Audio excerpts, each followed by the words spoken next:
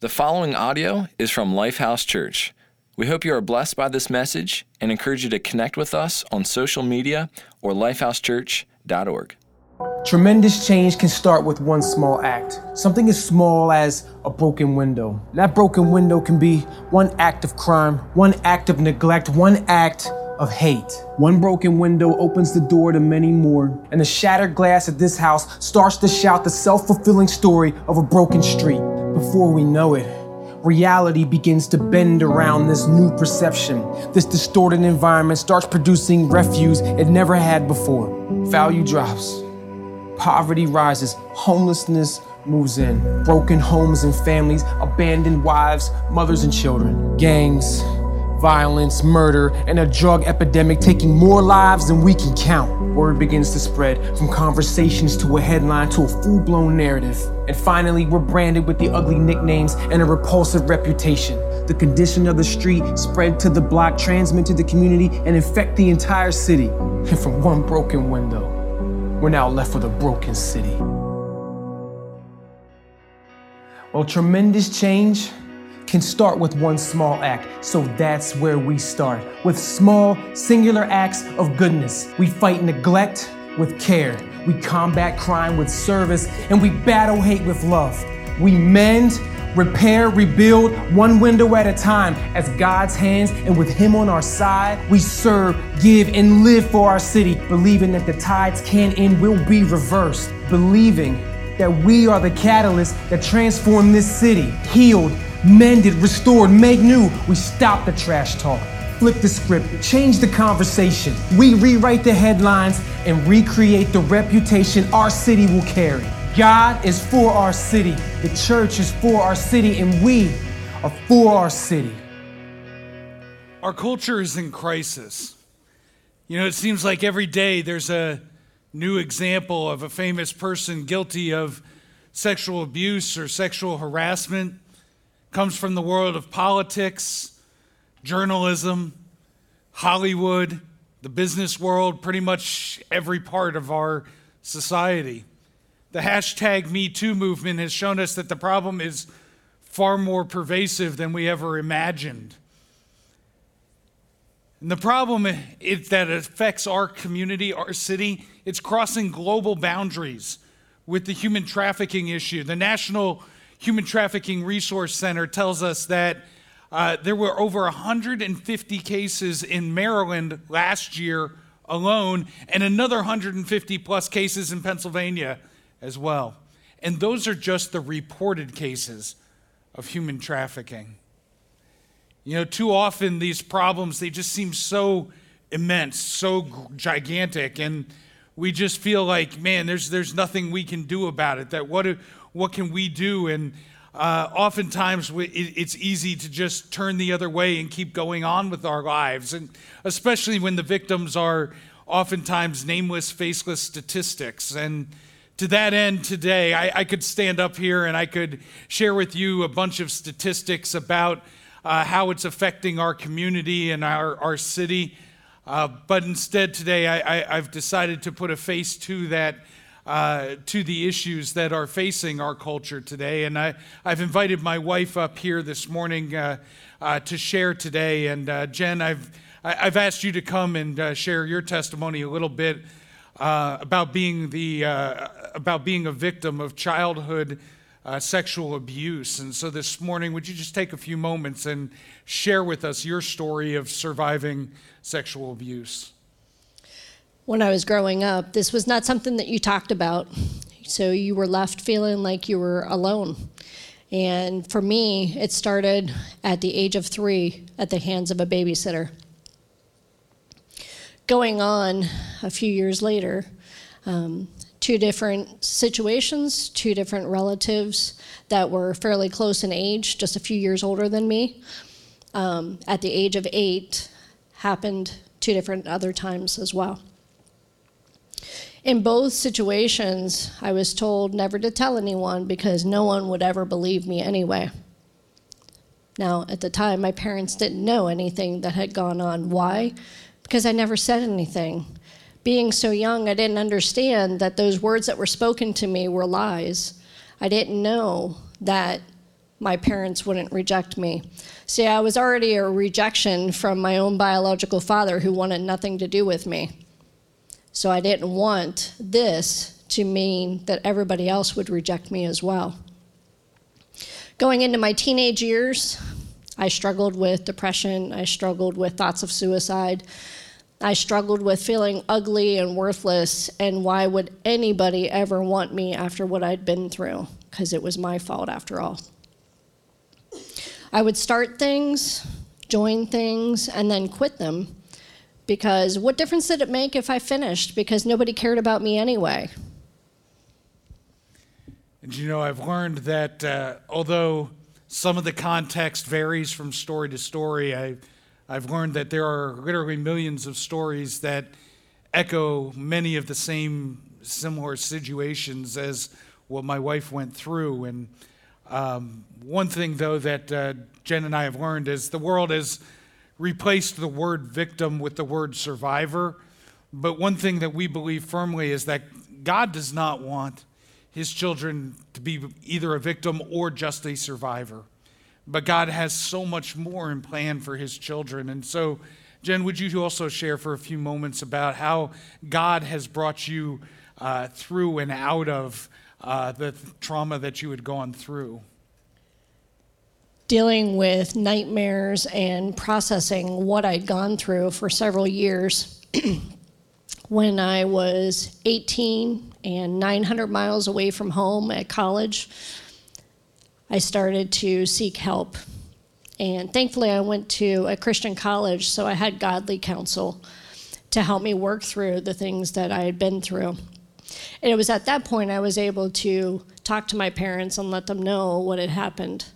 And obviously, I came to realize that all those things that Satan told me was true, that I was going to be rejected and things, none of that was true at all.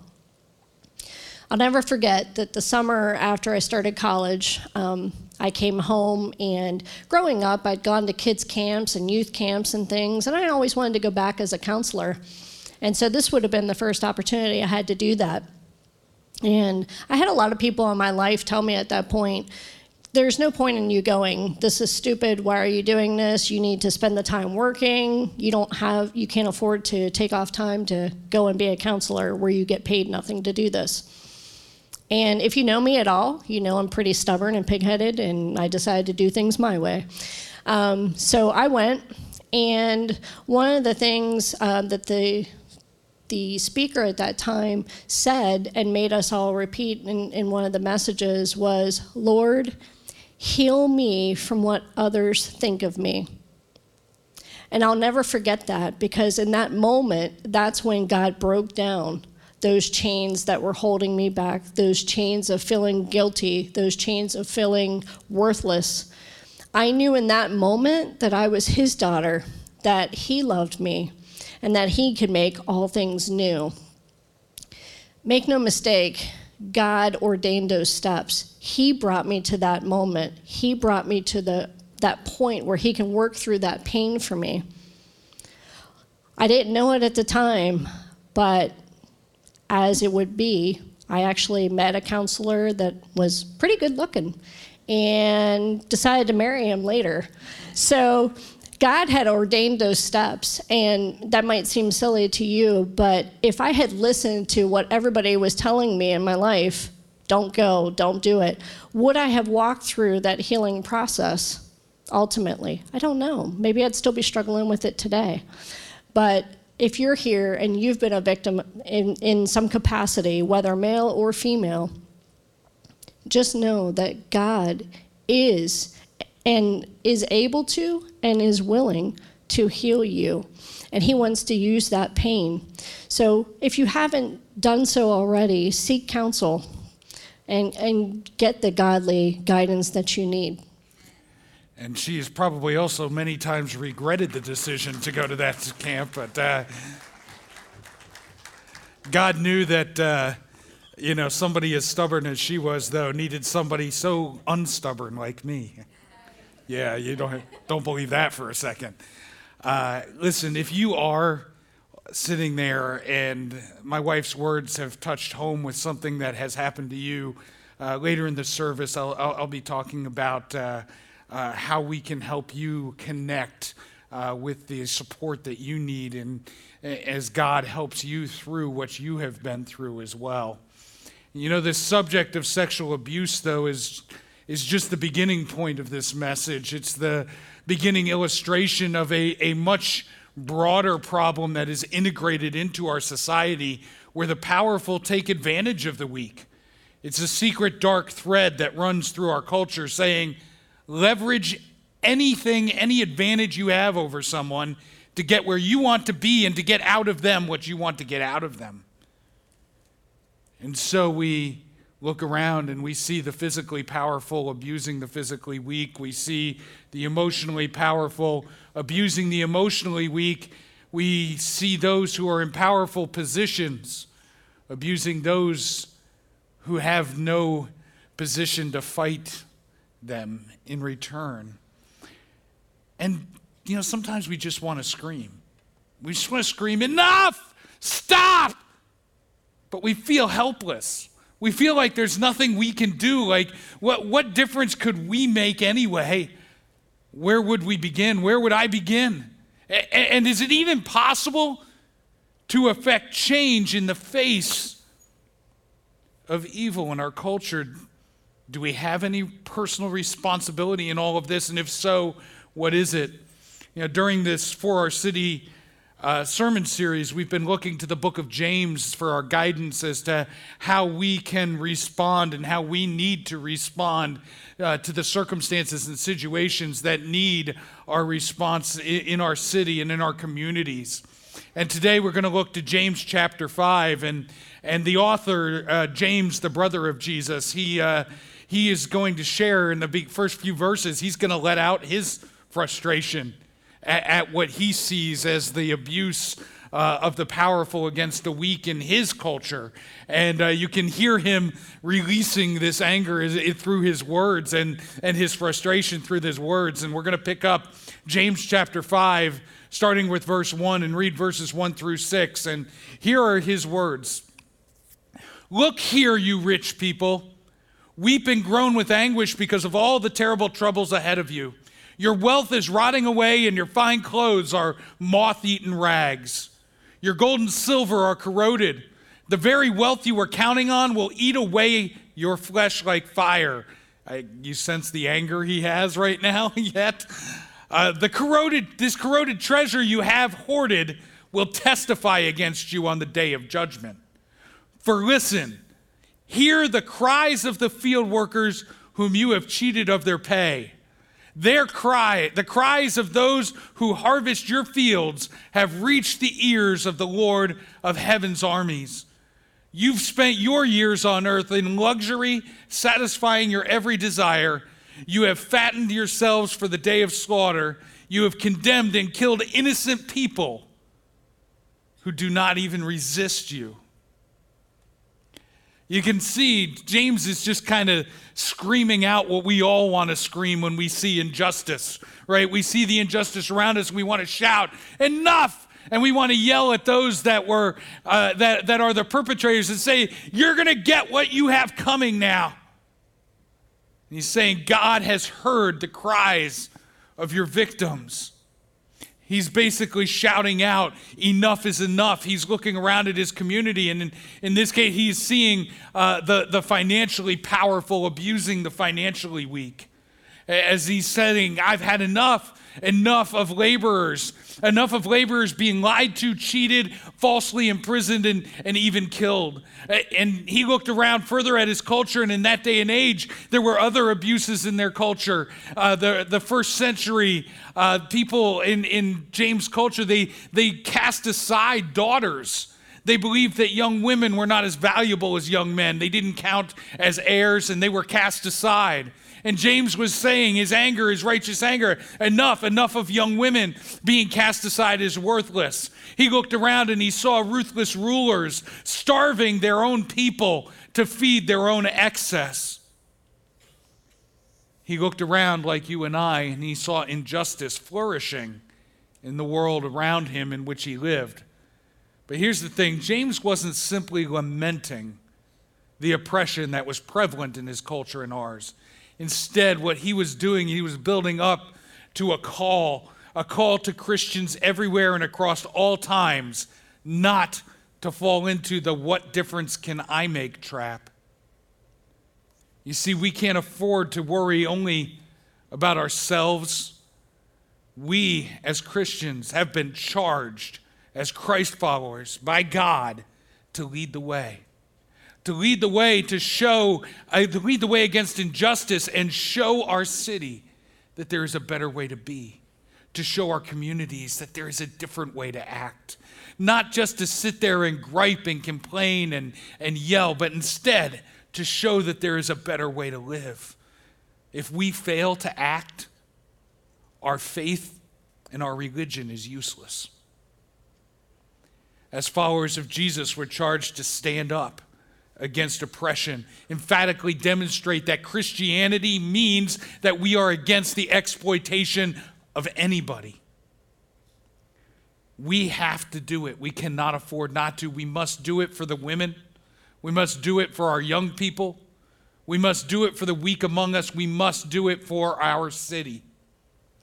James spoke in chapters 1 and chapter 4, and Pastor Patrick covered these chapters, and James believed that to remain silent when you can make a difference is just as immoral as the injustice itself. You see, what James is saying to you and I today is it's not enough to believe that things should be different. We must become the difference for our city. And that's the big idea today. Be the difference. Don't just sit there and think there needs to be a difference. There should be a difference, but we must become the difference. The first and second century church set the bar for us, set a bar that we need to follow. They made a difference in their culture that lasted for generations and centuries.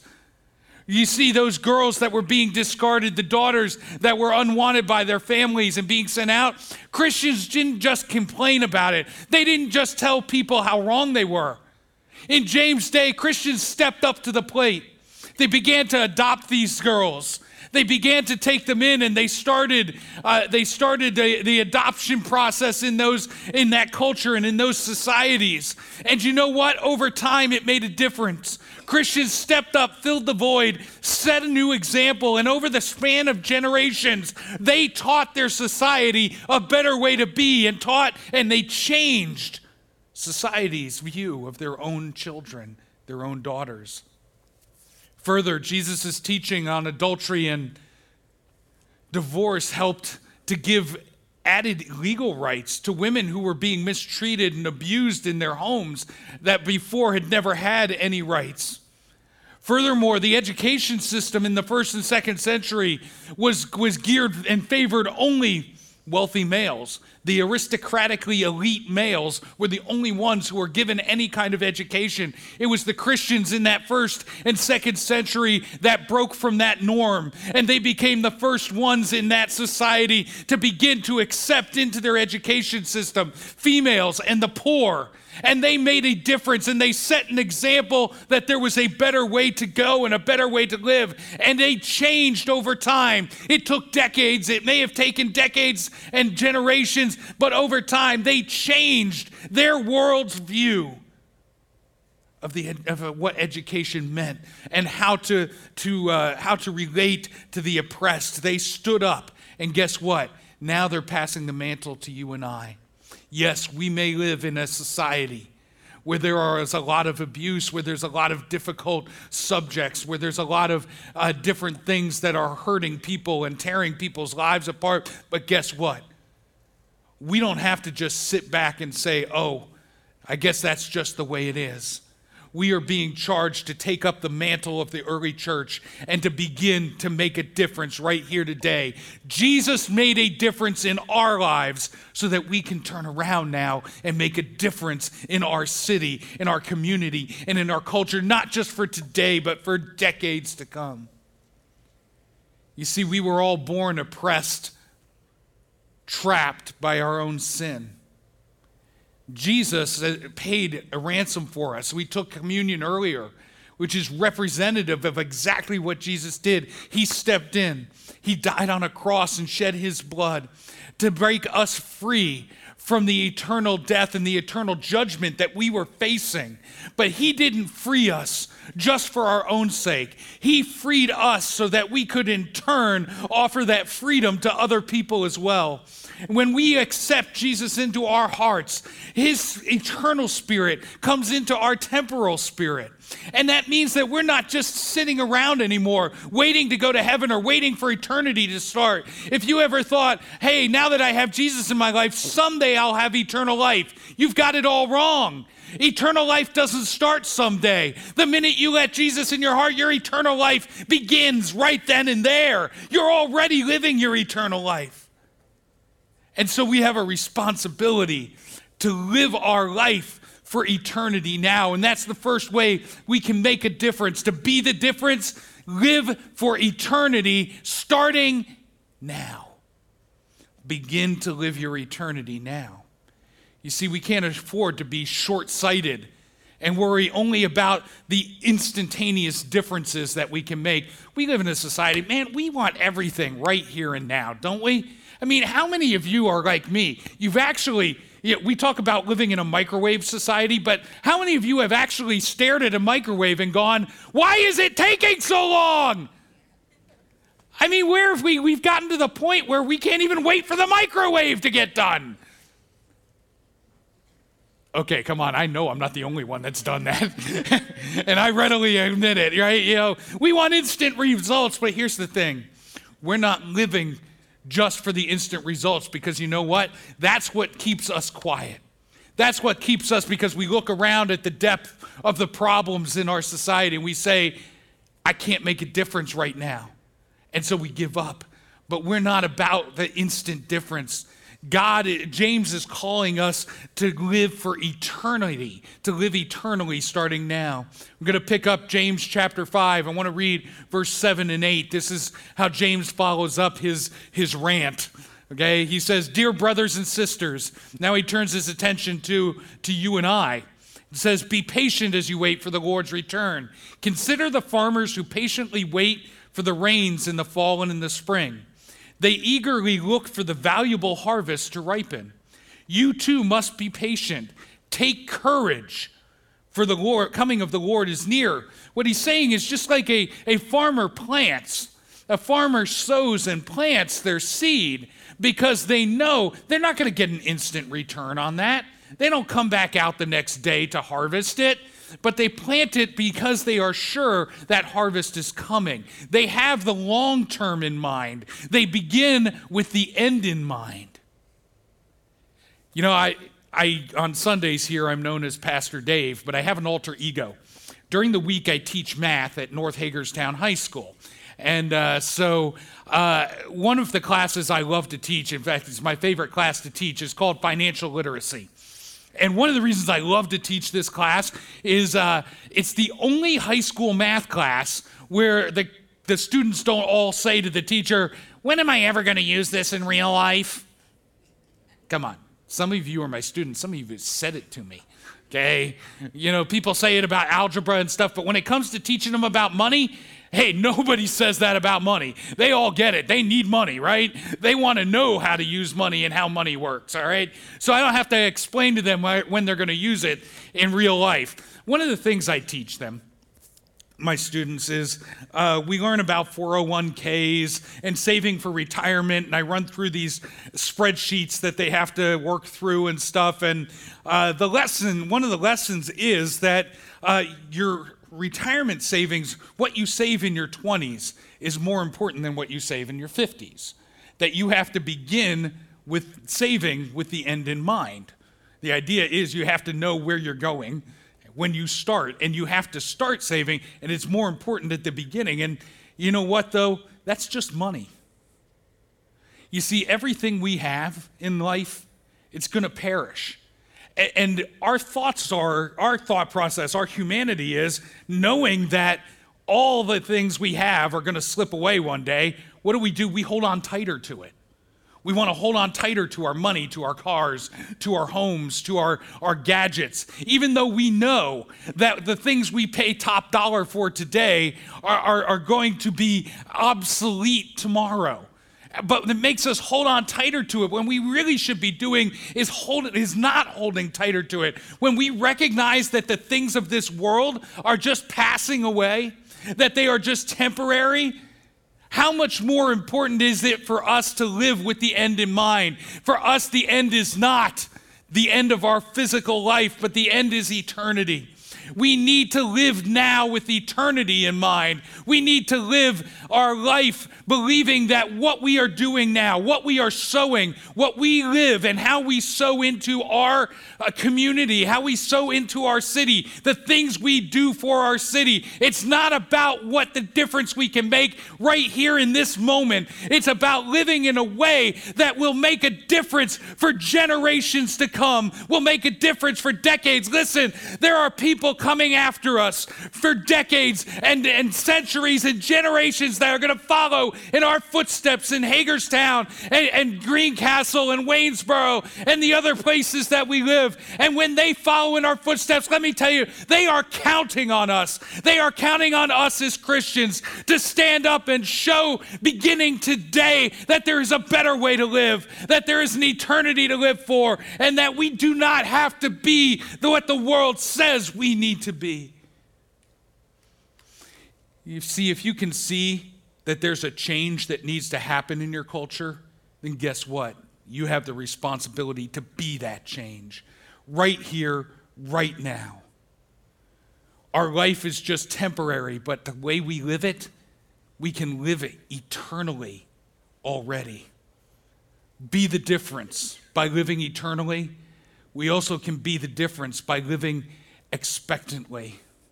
See, the farmers, James describes them sowing, and they sowed expectantly. They sowed believing that there was going to be a great harvest. It says they sow with joy because they know that seed is going to one day turn into some great harvest.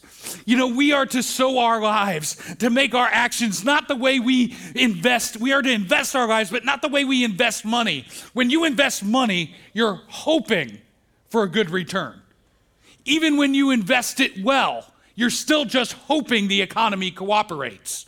Okay, you're hoping over time the economy cooperates. I know. I remember my grandmother did not trust banks because she was working in a bank when Franklin Roosevelt closed all the banks. So she didn't trust banks. Look, the idea here is this: no matter how good you invest your money, you're still just hoping. You're hoping the economy cooperates. You're hoping things fall the right way. But when we invest our lives in eternal things, when we invest in our lives in being the difference, in showing the world that there is a better way to live, when we invest that way, we don't invest hoping for a return. We invest knowing for a fact that God is hearing the voices of the victims, that God is seeing what is going on, and that God is bringing the answer. We can invest knowing for a fact that we are investing in the one sure thing that's out there. We are investing eternally. And so here's the thing. Too many Christians live their lives negative, moaning and complaining about the state of the world. You know, oh, the world's going to hell in a handbasket. There's no hope for this world. It's just going to keep getting worse and worse. You know what? I reject that today. I reject the notion that my city has to keep getting worse. I reject the notion that my community has to keep getting worse. I reject the notion that my school is going to keep getting worse. I reject that notion. You know why? Because I serve a God who is more powerful than the evil that is out there in this world. And I reject that today because I know that my God sits on the throne and that He can make a difference.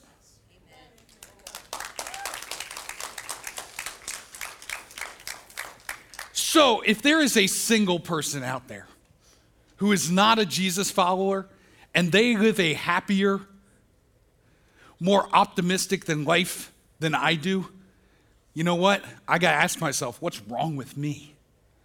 I should never get outdreamed by somebody who doesn't have Jesus, who doesn't have the hope and expectation of knowing that God is on the throne. I should never get outdreamed. I should never get out optimistic. That's not even a word. I don't care.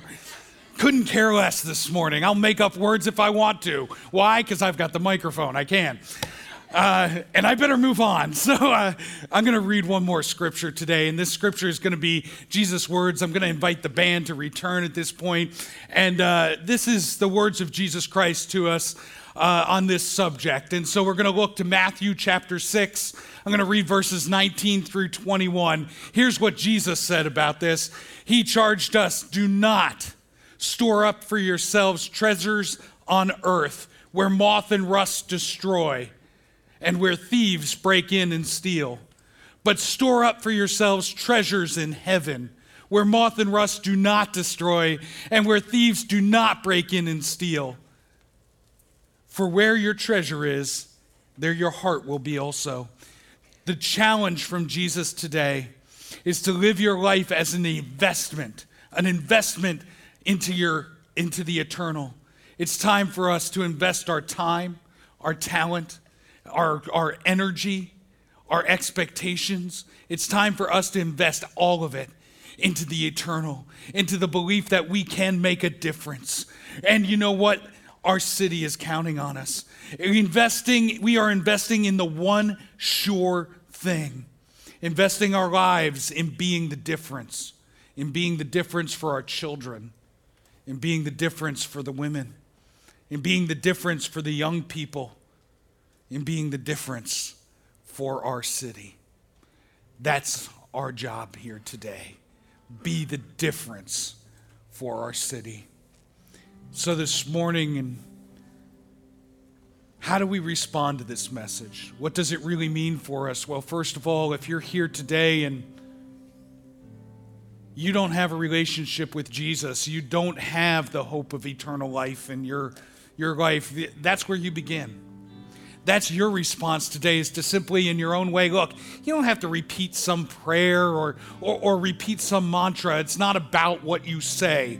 It's about you in your own heart making a decision and letting God know, hey, I need you in my life. I want to serve you. I want you in my life. Say it however you want to, in your own heart, in your own way.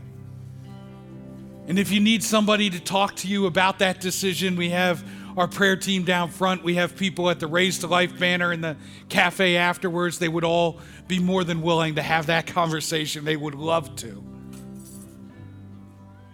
For those of you here today that this message and my wife's testimony may be stirred up into you, some difficult things that maybe you're still dealing with and you're still on the other side of it.